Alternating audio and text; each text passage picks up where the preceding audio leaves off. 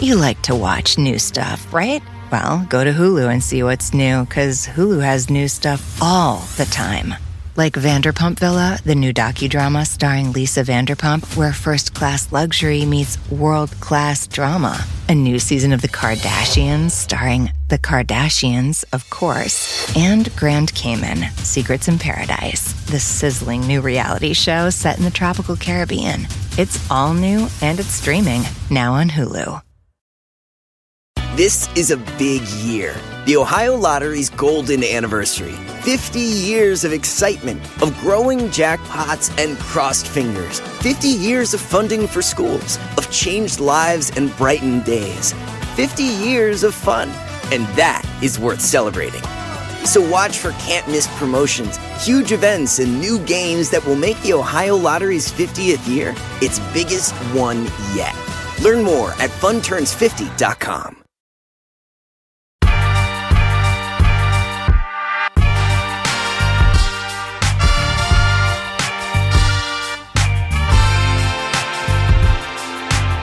Hi, I'm Eric. And I'm Brittany. This is For Colored Nerds, The weekly show where we peel back the layers of Black culture that we rarely discuss in mixed company. This week, we're talking about the final season of Insecure and one of the most divisive characters on TV, Lawrence. Yes, Lawrence. And we're going to talk to the actor who plays him, Jay Ellis. We're chatting with Jay about how the character of Lawrence came to be, Lawrence's epic blowout with Condola, and whether Lawrence has finally, after all this mess, grown up.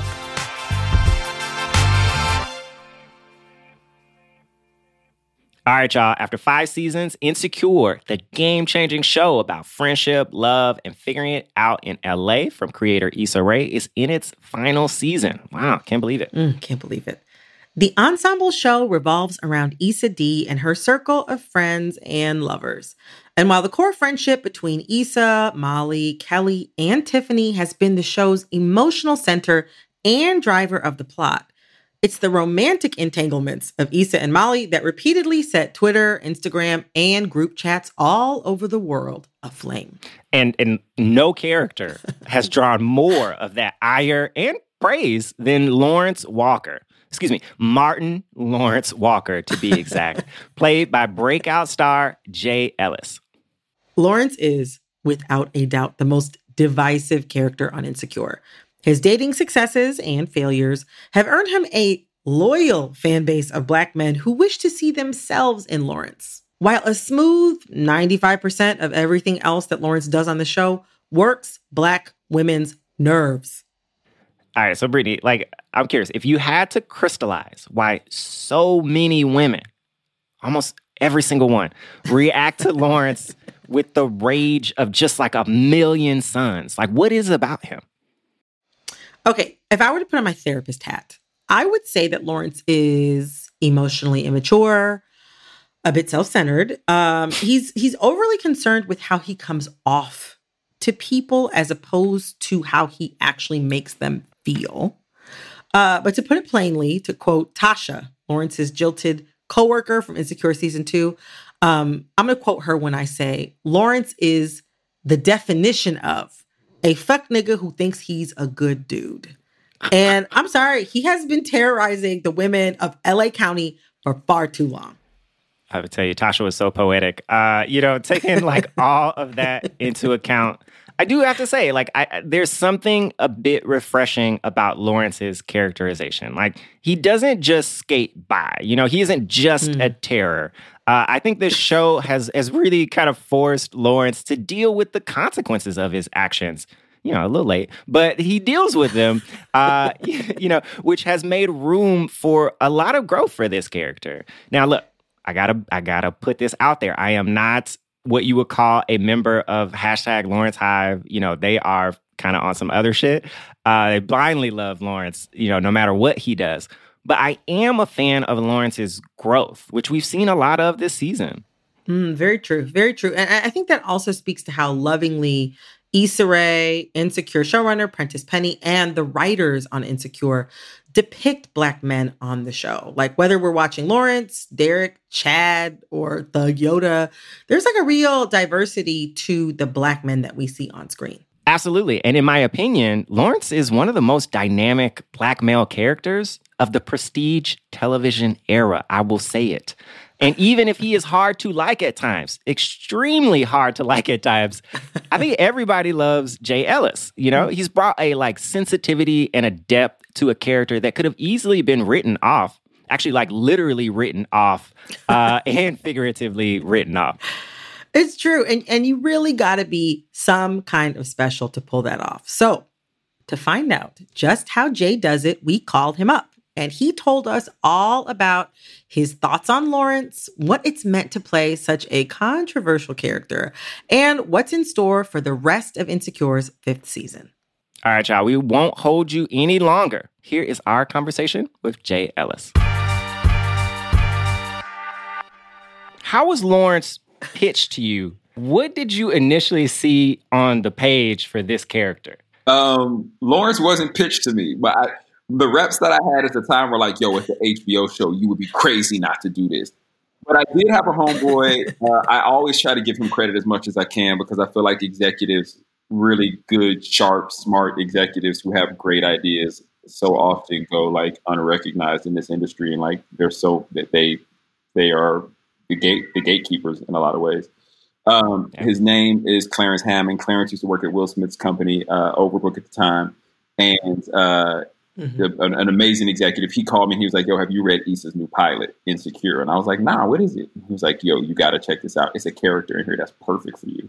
And so little did I know. So I read it and I immediately called my entire team at the point. And I was like, yo, I want to do this. Let's get to Issa. I met her once. We both won an Urban League Award together. Now, mind you, I read it and I was like, I am the world's best music producer on the planet. How did I not know this? So I was like, yo, I'm about to be Daniel. Because Lawrence was so small on the page. And it the way that pilot ends, it feels like they're gonna, that's the end of their relationship and they could potentially come back to Daniel, right? So I was like, oh, this is what it is, not this dude. Yeah. So it wasn't really pitched to me in any way of this is what's on the page. And I don't know, I think Issa and Prentice probably had a very clear idea of what they wanted to do with him in season 1, but I know there was nothing past that. Really? Yeah. So, when I went into it kind of thinking I was Jon Snow. I was like, yo, I'm going to be here for the end. I'm bringing all the Starks back together. You know what I'm saying? We're going to go out here and get these dragons and we're going to burn it. We're going to burn the city down. And little did I know they on the other side, they were like, oh, this is where this character's journey ends in this show. And obviously they built this beautiful kind of arc in season 1 where you see this dude kind of pull it back together and his girl challenges him and is like, yo, what are you doing? This is not who I want to be with. And that makes him go get the job. And then that makes him want to do even better and still get out there and interview. And then finally he gets the job and now he got a haircut and now he's dressing a little bit better. And so you watch this whole journey with him. And I was like, oh, I know this dude. I've been this dude. I've had homeboys who have been this dude. Some of my homegirls have dated this dude. I very much know this guy. At what point did you realize that there was going to be more to Lawrence beyond the first season? I'm telling you, I never realized it. For me, I'm literally like Game of Thrones when they killed the king in season 1. I was you didn't right? My whole mind was of course they're not gonna kill the king. He's the whole watching the show. They're not gonna kill the king. You know what I'm saying? We got all these other dynamics, but they're not gonna kill the king. That's a story. In my mind, I do believe that you got to be just dumb enough to do this job. You have to be, because you have to believe in something that no one can see, right? Yeah. No one's seen it. No one's seen it. There's a faith that goes into this that is oh, I think I could be great at this, and I think this could be more, and I could see all these places where this character can go. But just because I can see it doesn't mean that Brittany can see it or Eric can see it or Issa and Prentice, maybe it wasn't even on their radar at the time. But in my mind, it was oh, this dude he's going to be here. He's going to go for a while. And then at the end of season 1, when you have that moment, I actually remember I got on a plane. I was at a film festival in India. Oh, wow. Yeah, and I left India and flew from Mumbai to, I think, Doha. Oh. And in the airport in Doha, the episode started. The finale of season 1 started. And I got on the plane, turned my phone off, and 13 hours later, I land in Los Angeles. And your world was different. The world was... Wait, your phone must have blown up. Oh, my phone died before I left the airport. Before I left the airport, I had homeboys texting me from college, some of my teammates from college, some of my homeboys that I grew up with back home in Oklahoma, people I hadn't seen since my dad was in the Air Force. I lived on like 20 different Air Force bases. I had people hit me I ain't seen since I was like 5 years old. My auntie talking about she gonna pray for me because the church done seen it, and now she gotta go fix everybody at church. And then Twitter was obviously, as we know, like Black Twitter is a juggernaut. And so like Twitter had now all of a sudden created all these Hive memes right off the tail of Lemonade. Like all of a sudden I was seeing collages of like me, Martin, Malcolm, President Obama, like all this stuff. And so it was in that moment where I was like, oh my God, this is, you can't create that. I mean, you can't plan for that. That is something that like it is hitting people in a way that is making them react to something that they know.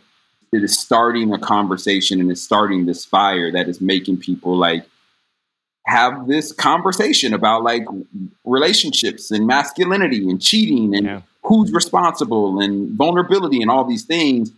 And at that point, it was like, yo, the train is on the track. You cannot stop it. And whatever our audience wants to make of it is what they're going to make of it at that point. To that end, so like once, season 2, like in between season 1 and season 2, there's this massive reaction to that point. Like the internet was crazy. It was a wild time, Like, did you push for any like changes where at that point we were like, well, let me tell you what I see for Lawrence? Like how much did you try to participate in the shaping of that character kind of after that moment? Never once.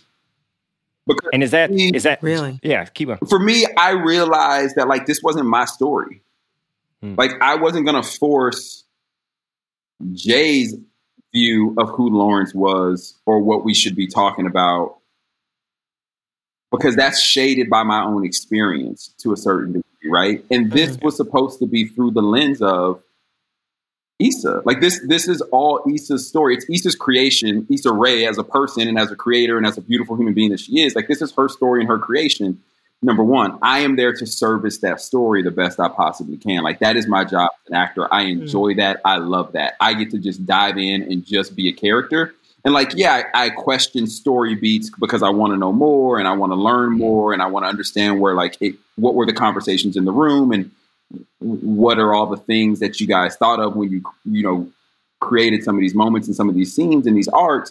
But like, never was I like, I think Lawrence should just like, I don't know. I think he should have a threesome. Like I never once wanted that because then I feel like I am trying to change someone else's story. And like, that's just not who I am. Like, I am such a believer in like, let's uplift storytellers. And like one of my many passions and things that I love is to like help tell stories. And sometimes that service comes in many different ways. Sometimes it comes in writing. Sometimes it comes in producing. Sometimes it comes in acting and sometimes it comes in directing. And in this particular job, it was as an actor.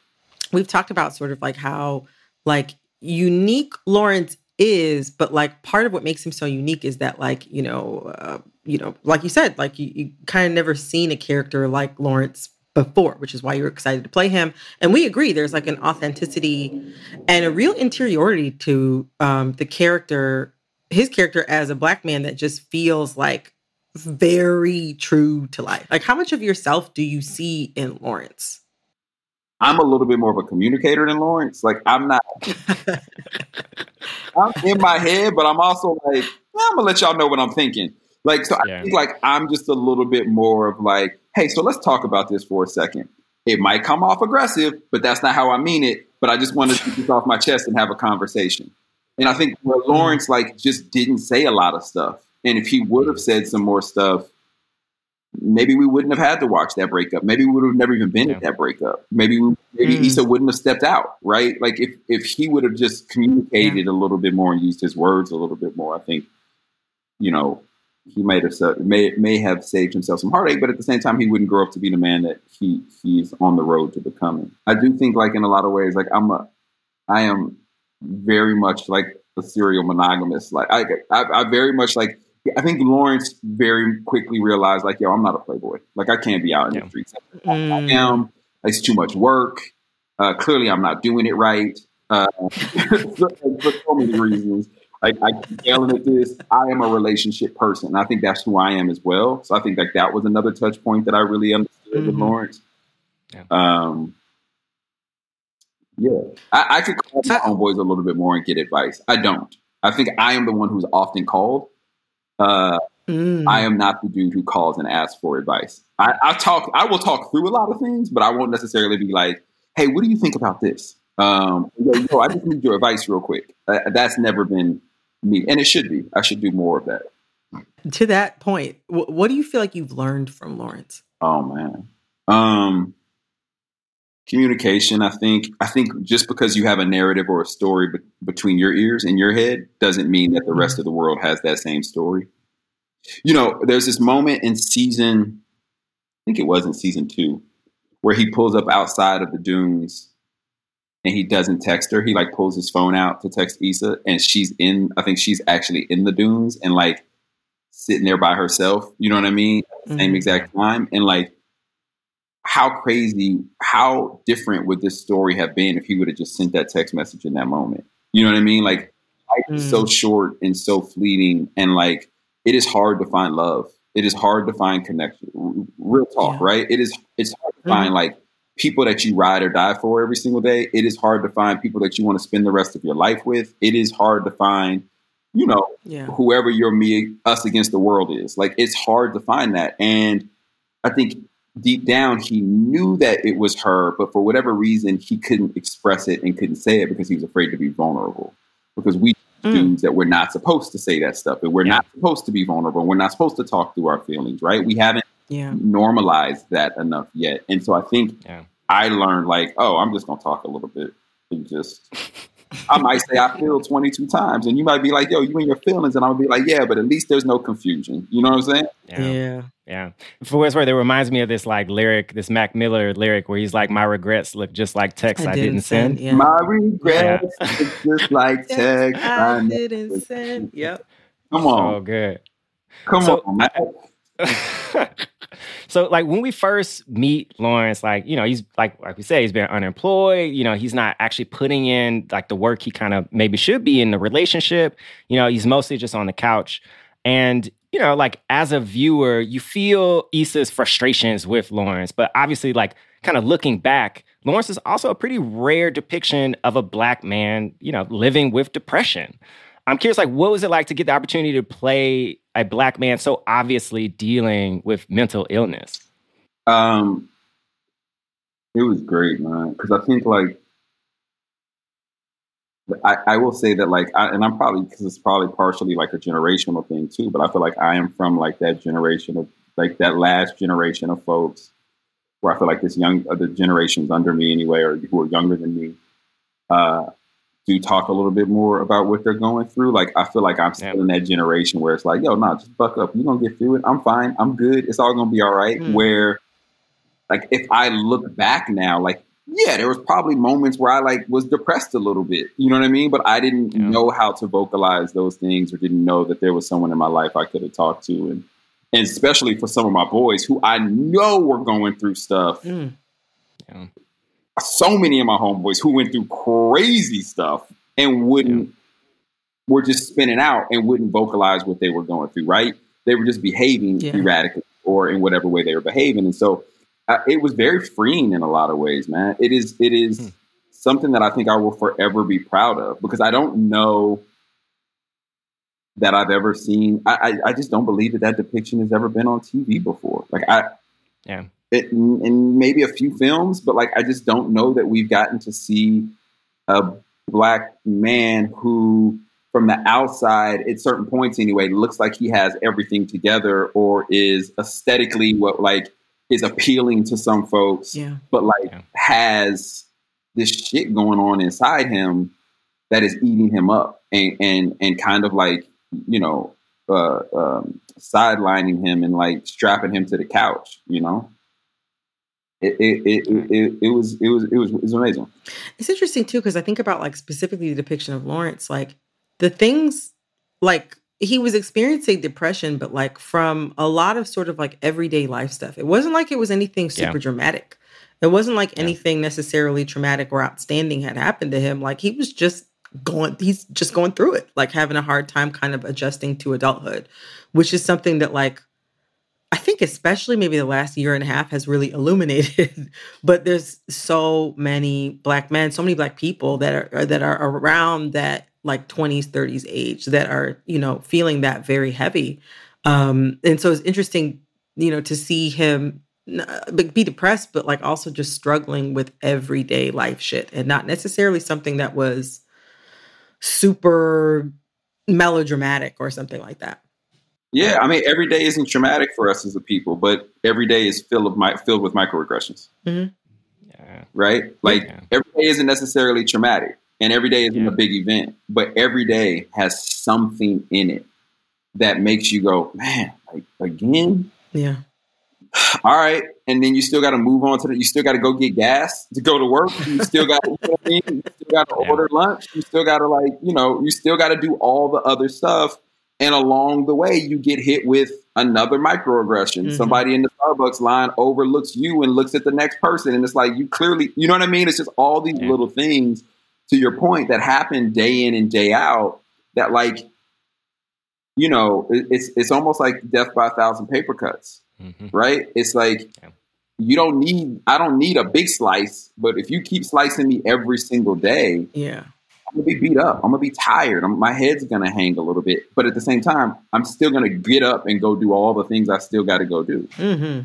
Absolutely. Right? And that is tough. And we all experience that, you know? And it is, I don't know. I am forever grateful for being able to play a character who was a representation of that on a show that has been so important every single day. Like it is truly like an honor to be able to do that, because it feels like it's probably the closest character I'll ever play. Although I think in many ways Lawrence is very different than me. Like it is probably still the closest character I will ever play to me or to my experience. Next up, our conversation with Jay turns to the legion of fans who love Lawrence unconditionally. Lawrence Hive.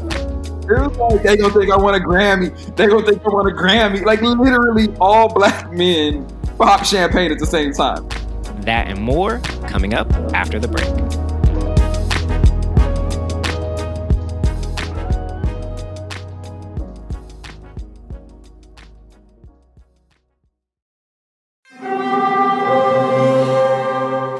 Hear that? It's the call of the Crave. And when the Crave calls, you know what to do. Try the $5 Bacon Bundle, because the only thing better than a White Castle slider is a White Castle slider topped with crispy hickory smoked bacon. So pick any two of either the Bacon Cheese Slider, 1921 Bacon Cheese Slider, or Chicken Bacon Ranch Slider. And also get a small fry for just $5 with the $5 Bacon Bundle. White Castle. Follow your Crave.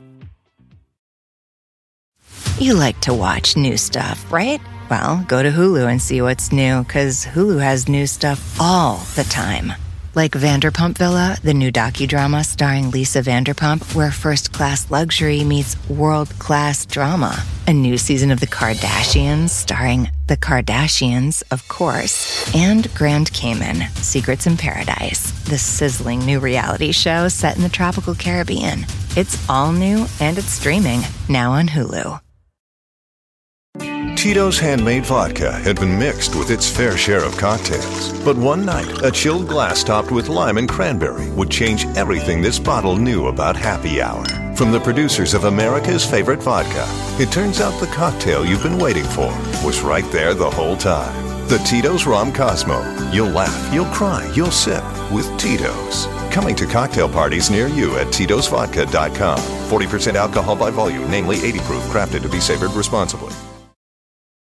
Your skin refuses to be defined by age. That's why Agency creates personalized anti-aging formulas that smooth fine lines, lighten dark spots, and improve the appearance of dark circles. Each formula is tailored to you and prescribed by a licensed dermatology provider. Formulas are customized with clinically proven ingredients like tretinoin, which is up to 20 times stronger than retinol. Get your first month free at withagency.com. That's WITHAGENCY.com. $4.95 shipping and handling subject to consultation. Subscription required. Cancel anytime.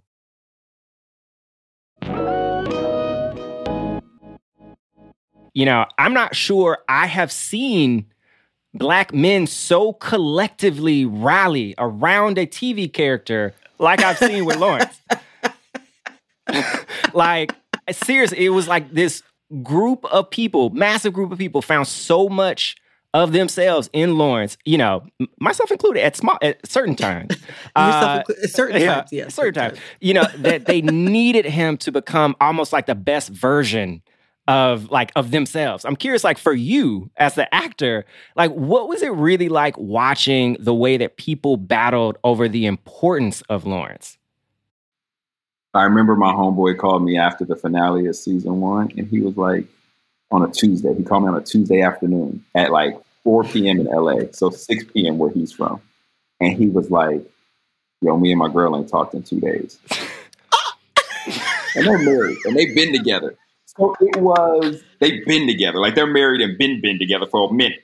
So it was, like, to me, that was so telling. Like, it's crazy, man. I don't know that I could ever really explain it. And I you know, the one thing that I'll say is, like, I do wish I could go back and relive some of those moments and just have been, like, even more present and more immersed in them, even more than what I was and more than what we were together as a cast. Because, you know, I think we feel like we get beat up in every direction to all of a sudden see the dude who's, like, got beat up, but then is, like, getting back up and, like, yo, I'm going to do it. And then he gets knocked down again in the coldest way possible by his girl.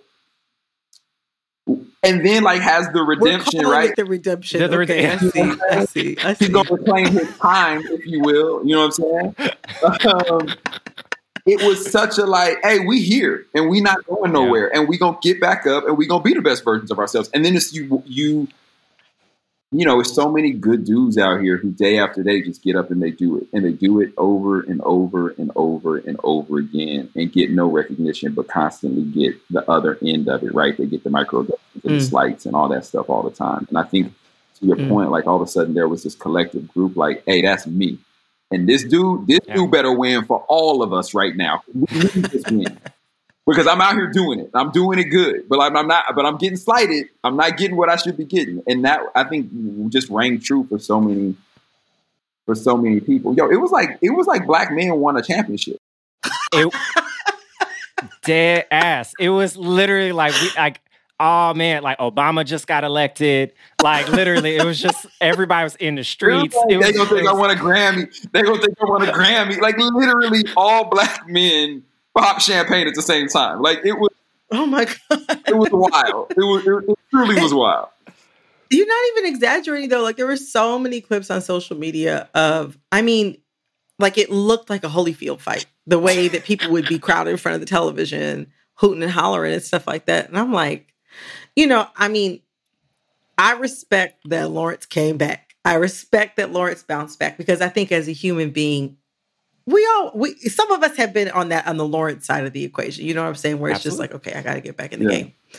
But your Hive, though, the Lawrence Hive, they're on the next level. I'll say the mobilization is, like, it's impressive. I mean, we can march into a few states and get some stuff right. Get some laws cleaned up.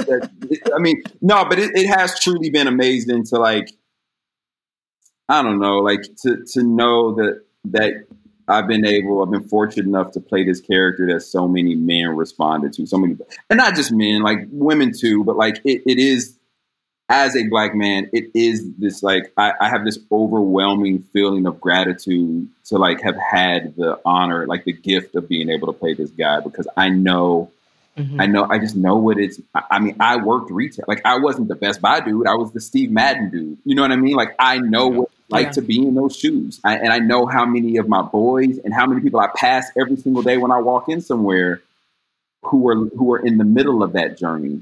You know, I definitely don't take it lightly, although I joke about it. Like, I don't take it lightly that, like, he was, you know, a representation that for a lot of Black men, and they were getting to see themselves on screen and see someone somewhat like them, even if it was just a few moments. Or, you know, I say this all the time. Like, I think the next closest thing is Earn in Atlanta. And I don't say closest thing because I think Donald has done an absolutely amazing job, clearly. But like, Earn is the only other character that you probably could say is that feels similar to like somebody you know or somebody you've been yourself, you know? You know, to that idea about sort of like Lawrence being at his core like a regular guy. Something I think is really interesting with his character is that, like, I feel like when you see a quote unquote successful, educated Black man on TV with a good job, he's always like dominating at the highest level. And what I found really interesting on Insecure is that even after Lawrence finally like lands what seems like his dream job, you know, he gets out of Best Buy and is able to get sort of like that startup-y, you know, super polished, exciting, you know, shiny job. We see him kind of struggle to live up to that boss narrative. Talk to us about like why it was important and maybe even unique to see Lawrence face professional challenges, and also like even beyond professional challenges, like to sort of try to see himself as fitting into like a working environment as opposed to like being the absolute best at what he did unequivocally all the time. There is a narrative, I think, that has been put out there that is like falsely placed all this pressure on us in a lot of ways, that like we have to be perfect all the time. And like, just like Black excellence doesn't necessarily mean that everything is perfect all the time, right? Like Lawrence, Molly, and Issa are all examples of Black excellence in their own way, right? And I think, I feel like before Lawrence got that job, like his reading list was like How to Run the Office, Being a Boss at the Next Level. Molly read like 3 of Diddy's biographies. 40 Laws of Power. 40 Laws of Power. You know what I'm saying? Like he 100%, like I feel like read that, but it creates this narrative that like, that means you got to walk in and like kill it. And like, while we do hold ourselves to a higher standard and because we have always had to work so much harder to get half as much, like, it doesn't mean that it's going to happen the way you expect it to happen. It doesn't mean it's going to not be bumpy. It doesn't mean that there are systemic things in the workplace that are going to get in your way. Yeah. And it's how do you navigate all of those things that you did not plan for and are hitting you every single day in a new way. And so I think, you know, watching that journey, for me, I always look at it and go like, oh, Lawrence had a vision, and the vision was great, and the vision was beautiful. And the problem is the vision didn't account for like any slight or major like changes, right? Like the vision was like, he was so locked in and so myopic to the thing he wanted. It didn't account for all the like environmental factors, right? That could come along the way and shake it. And so then you had no response to all of those things. So then all of a sudden you feel like you're like in quicksand and you're just like, yo, can I just find some sure footing somewhere? And I think that is a lot of what Lawrence is going through. And I think that's a lot of like what it is when you walk into a workplace where you are one of. Like, right? You have the narrative, you have the vision of what you think it's going to be and how you're going to dominate in the space. But then you get in there and you're like, oh, whoa, all these things are coming at me that I wasn't expecting. Can anybody throw me a life preserver, please? You know what I'm saying? Yeah. And I think that is real. And I think Molly, is also a perfect representation of that in her own office, right? In both her first law firm and the primarily white law firm she worked in, as well as in Hayward. I think that is also a very clear thing of like, oh, it is not always how you expect it to be. It doesn't mean that it still can't be great and it still can't be amazing, but it's just a different version of it. It's a different path. A different path. Yeah. So it's time for the spoiler alert because we got to talk about season 5, episode 3, Pressure. Okay. So, it's revealed that Condola, who's played honestly amazingly by Christina Elmore, is pregnant and Lawrence is the father. So, at first they agree to keep living separate lives. But in season 5, after their son is born, Lawrence decides he wants to be a parent. He wants to be an active parent. And so what results is this really thoughtful and introspective episode where we see Lawrence and Condola really try to work it out. And there are some scenes in this episode. Y'all are acting. It is just doing the thing. And honestly, the performance, it was exciting just to really get to watch you kind of lead that performance. I'm curious, talk to us about what this episode means for Lawrence and what it meant to you to play him at this point, in his arc. Yeah, I mean, so much is at stake for him here. I think, again, it goes back to that vision. He's built this vision of what fatherhood is in his head and how he is going to be a father. And he's built a vision of how they're going to co-parent. The problem is he never expressed that vision to Condola and then also never asked for her take on how they're going to do it and what she thinks about it, right? He was just like, yo, it's going to be like this. And, you applaud him for you don't applaud him. It's what he's supposed to do. I think it's oh God, thank God he didn't choose to not be in the life. Okay, cool. Yeah. He's going to be in the baby's life. Okay, Lawrence, we got you. Okay. Now we got to, then you're yo, but that's not how to do it. Wait a minute. You just went down the wrong road. You driving down the wrong way right now, bro. The car is going in the wrong direction. And so I think for me, it's really interesting. That this whole episode for me is so much about realizing that just because you had a vision of something and it is going to be slightly different or altered, or the route to the journey rather to the vision that you had is going to be slightly different, does not mean that the vision is not still as beautiful or as important wherever you ultimately land, right? And so I look at that episode and I go oh, Lawrence has to at some point say, what's more important here? The thing that I'm trying to force and make happen my way from hundreds of miles away while I'm sitting by myself in this big empty apartment, in this with a crib that this baby is never going to see and all these babies never going to see? Or is it about figuring out how to do this with her and making the best life for this child and being the best parent I can be for this child? And then I still get my vision of being a good father. And I still, right? That to me is so much what this episode is about for him. It's getting out of his own way, realizing that he's in his own way and therefore in the way of Condola and also in the way of Elijah and then being a father for Elijah. And by the way, Christina Elmore, national treasure. Truly. I don't know. Stepped into it, killed it. I don't know if I could have done those scenes with anybody else. She was such a joy, such a pleasure.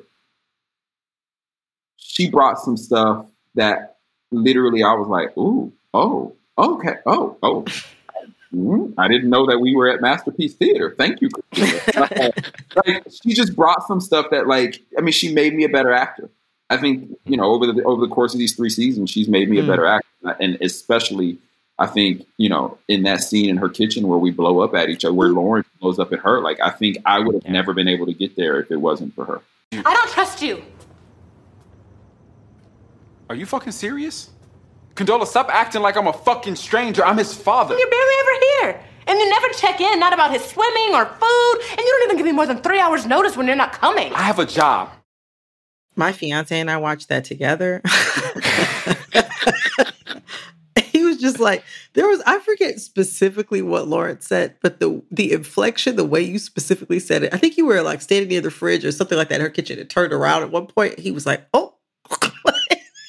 The tension between you two had us, we knew it was a TV show when y'all were acting, but we kind of forgot for a couple seconds. Y'all had us for real. Most people don't remember it's a TV show. Some people doing with their friends, and they think they in Condola's kitchen watching. And I know I'm gonna get cussed out for weeks after that episode. Absolutely. No. But it's rest in peace to your mentions. But I believe that if you're not mad at Lawrence, then I didn't do my job. If you don't cringe when he says that stuff, when he says like, I'm gonna be with my son, whatever it takes, I'm gonna do whatever it takes to be with my son. Like, if you don't cringe and be like, no, bruh, no, I didn't do my job, you know, and I didn't honor the writing. And hopefully, you know, I don't know how many people watch our show, to be honest with you. I've never asked, but however many people it is, if I truly hope they all like, yo, cut his head off, throw him in the river, put cement on his feet, like just dispose of the body however you need to. I hope they truly do, because it means that I did my job. But it also means that, like, if we do our jobs right and if the story is serviced right, hopefully the journey will be so much more worth it when you get to the back end of the series.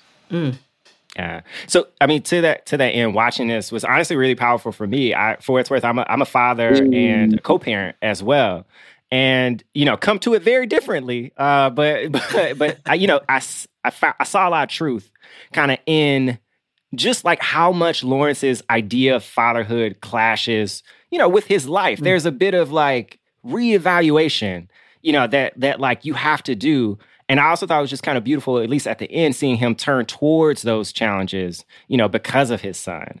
And, you know, we know that you know, not too long ago became a father yourself. Congrats. I'm curious, like, what things were present with you, you know, as you were filming that episode? That was crazy, man. We started that episode. We had a family emergency on my side, and my fiance, thank you. My fiance ultimately had to go leave to take care of her mother, who was terminally ill. And I had the baby for a few weeks by myself, which I was like, oh, I'm great at this. I can handle it all. Listen, that little girl wore me out. She wore me out. And then Christina had just had her second kid right before we started. And so I actually ended up getting this time while with my daughter, where it was just me and her. And then I took her over to be with my fiance while she was taking care of her mom. And so I was actually by myself in LA for like 3.5 months without I not seeing my daughter, who I had now been locked in the house with for 1.5 years straight, right? Like every single day I'm up under her and she up under me, right? Yeah. And so all of a sudden I was going through these withdrawals. So it was really interesting. I think like that episode for me, I think there was like a lot of stuff that was just going on where, like, because I was alone because of this family emergency, like it very much ended up on screen, I think, in a lot of ways. Like, I think a lot of that loneliness and a lot of that, like, wanting to be there but not being able to be there. And like, also, like, I was like buying toys and like buying stuff where, like, you know, I didn't know how long this family emergency was going to last. Right. So like I was away from her buying all this stuff where it's like, she might not play with it. By the time she get back, she may not even want this stuff. She may be too big for it. And so that was so there were some things that were in a very weird, odd way, like running concurrently, like in my life, as well as in Lawrence's life. And I think also, I shot a lot of that episode alone. You know, most of that episode, I'm not with Christina. I'm by myself. Yeah. So I was on set by myself, which normally, like, you're in there with a bunch of actors. So we all doing bits all day long, and we're doing, and did you see the meme? And did you see the thing? And we talking about news stories and like, why did he say that? Like, he should just go, right? We're constantly like getting energy from each other and playing off each other. And all of a sudden, like, I was on set by myself for a week straight. Actually, I think it was literally like 4 days straight of all the San Francisco stuff by myself, which was also very lonely and very quiet and very like, right. And so like, not only am I thinking about, you know, Lawrence not being with Elijah, but wanting to be with Elijah, but then also prepping for all the things when Elijah comes, even though Elijah was never going to come to San Francisco, because he was again, living this whole fantasy in his head of what it was going to be. Like, while all that is happening, I'm actually sitting here by myself on set, and then I'm going home and I'm by myself because my girl and my baby are gone. So it was a very, it definitely like was this very rich episode where I think a lot of like, there was some weird like meta stuff in a lot of ways that was happening with that episode. what it made me realize is like, it's like, I'm like that Vivian Green song. I'm like, get right back to my babe. Gotta get right back to my, I'm like, yo, where's my daughter at? I'm gone. I'm on the plane. I'm out. I want to be with her. I want to be under. Oh yeah. Oh no, we definitely felt it through the screen. It was like well, I guess by the time this comes out, people will have just seen it. But we were fortunate to be able to watch this a little ahead of time, and like the anticipation, waiting for people, like the excitement that I feel like waiting to talk to people about this. I think people are really gonna respond to it. That episode. I mean, I think everything that we've seen so far the first season, but that episode specifically speaks to not just the growth in the character, but the growth of the series and also the growth of the audience. Like there's so many more viewers who are going to be able to relate to something like that. And I'm just excited. I'm really excited about this season to see where things end up. But to that end, I feel like Eric and I keep training that phrase back and forth. But speaking of this season, what can we expect for the rest of the season? Any clues, breadcrumbs, fingerprints, needle and haystack, anything you want to offer? Anything? I will say that this season it's a roller coaster, man. It's a lot of ups and downs, and I know every season is that, and so I hate to give something that feels like such a generic answer, but I really feel like this season is about these characters kind of becoming the people we wanted them to be when we first met them. I feel like Lawrence has been like constantly a meme of that Tyra Banks meme of like, we were all rooting for you. Yes, that's Lawrence. That is to a T. Accurate. Molly has been that at times. You know what I mean? Like, I feel like we've all been that meme. And for all three of these characters, and I think like who Tyra Banks was rooting for in that moment, I think is who these characters are going to become. You know what I'm saying? I think it's like finally we're getting to who they're supposed to be, but it's going to be bumpy and it's going to be messy because that means that they have to accept some things about themselves that they probably weren't ready to do, you know, and probably have been dodging for a little bit, right? And probably have to like have some like reflection and introspection on like, oh, why did I go through all of that? And like, why did I put myself through all of that? I can't keep repeating it, which means I need to change now, and I need to be, you know, the person that I want to be, flaws and all, because these characters don't, you know, these characters won't write off perfect. Like you're still gonna be like, I don't understand why he did it, why she did it. Like you're still gonna, but that's humans. Like we're messy, and like even at our best, we still have mess, and I think that's what you're gonna see with these characters. And I think like, you know, this love story of like Issa and Molly, right? Of like what this is. Like I think my hope is that like we fulfilled what everyone, I don't even know that I would say what they wanted to be as much as like what everyone has seen glimpses of. Right? Yeah. When you think about like your own best friends and the people who've been in your life for a really long time, in those good moments and those low moments, and then the moments when you come back together because you realize like y'all were being petty or whatever it is. Like I think I hope that we hit all those moments for folks, and even in the like relationship stuff, the work stuff for each of these characters. Like I hope we hit those moments and really make people feel like, oh, it's okay if they ride off into the sunset. Like I'm good with I'm good with where they're at now. I would love more, but I don't need more. Yeah. Well, Jay, seriously, it's been like such a pleasure. Total pleasure. Like one, talking to you, but also watching this last season. For what it's worth, I agree. It's watching the show come into its own way. Like Brittany was even saying this. It's like crystallized into like that vision of like, you know, oh right, we're doing the thing. You know, like we are here, and so it's just really been a pleasure to watch your journey and the show's journey. Thank you. I appreciate y'all, man. Thank you for watching. Thank you. Stick with Lawrence. Just stick with Lawrence. It's gonna be bumpy, but just I have hope. Yeah.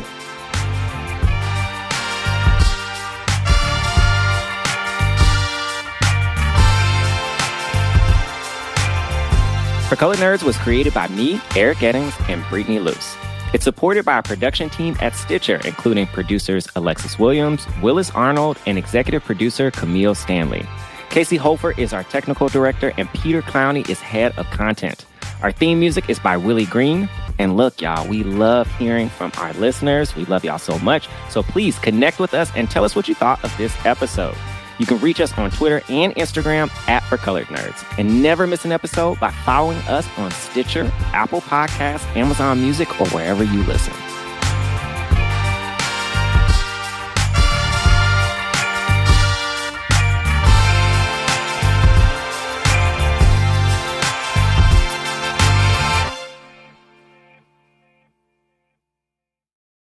Cheers to a great day and this ice-cold Corona. You know what would make this day even better? My grandma's carne asada. Throw in some music. We can watch the game. Or we could keep it simple. Corona, la vida más fina. Get your Corona at ordercorona.com. Relax responsibly. Corona Extra Beer, imported by Crown Imports, Chicago, Illinois.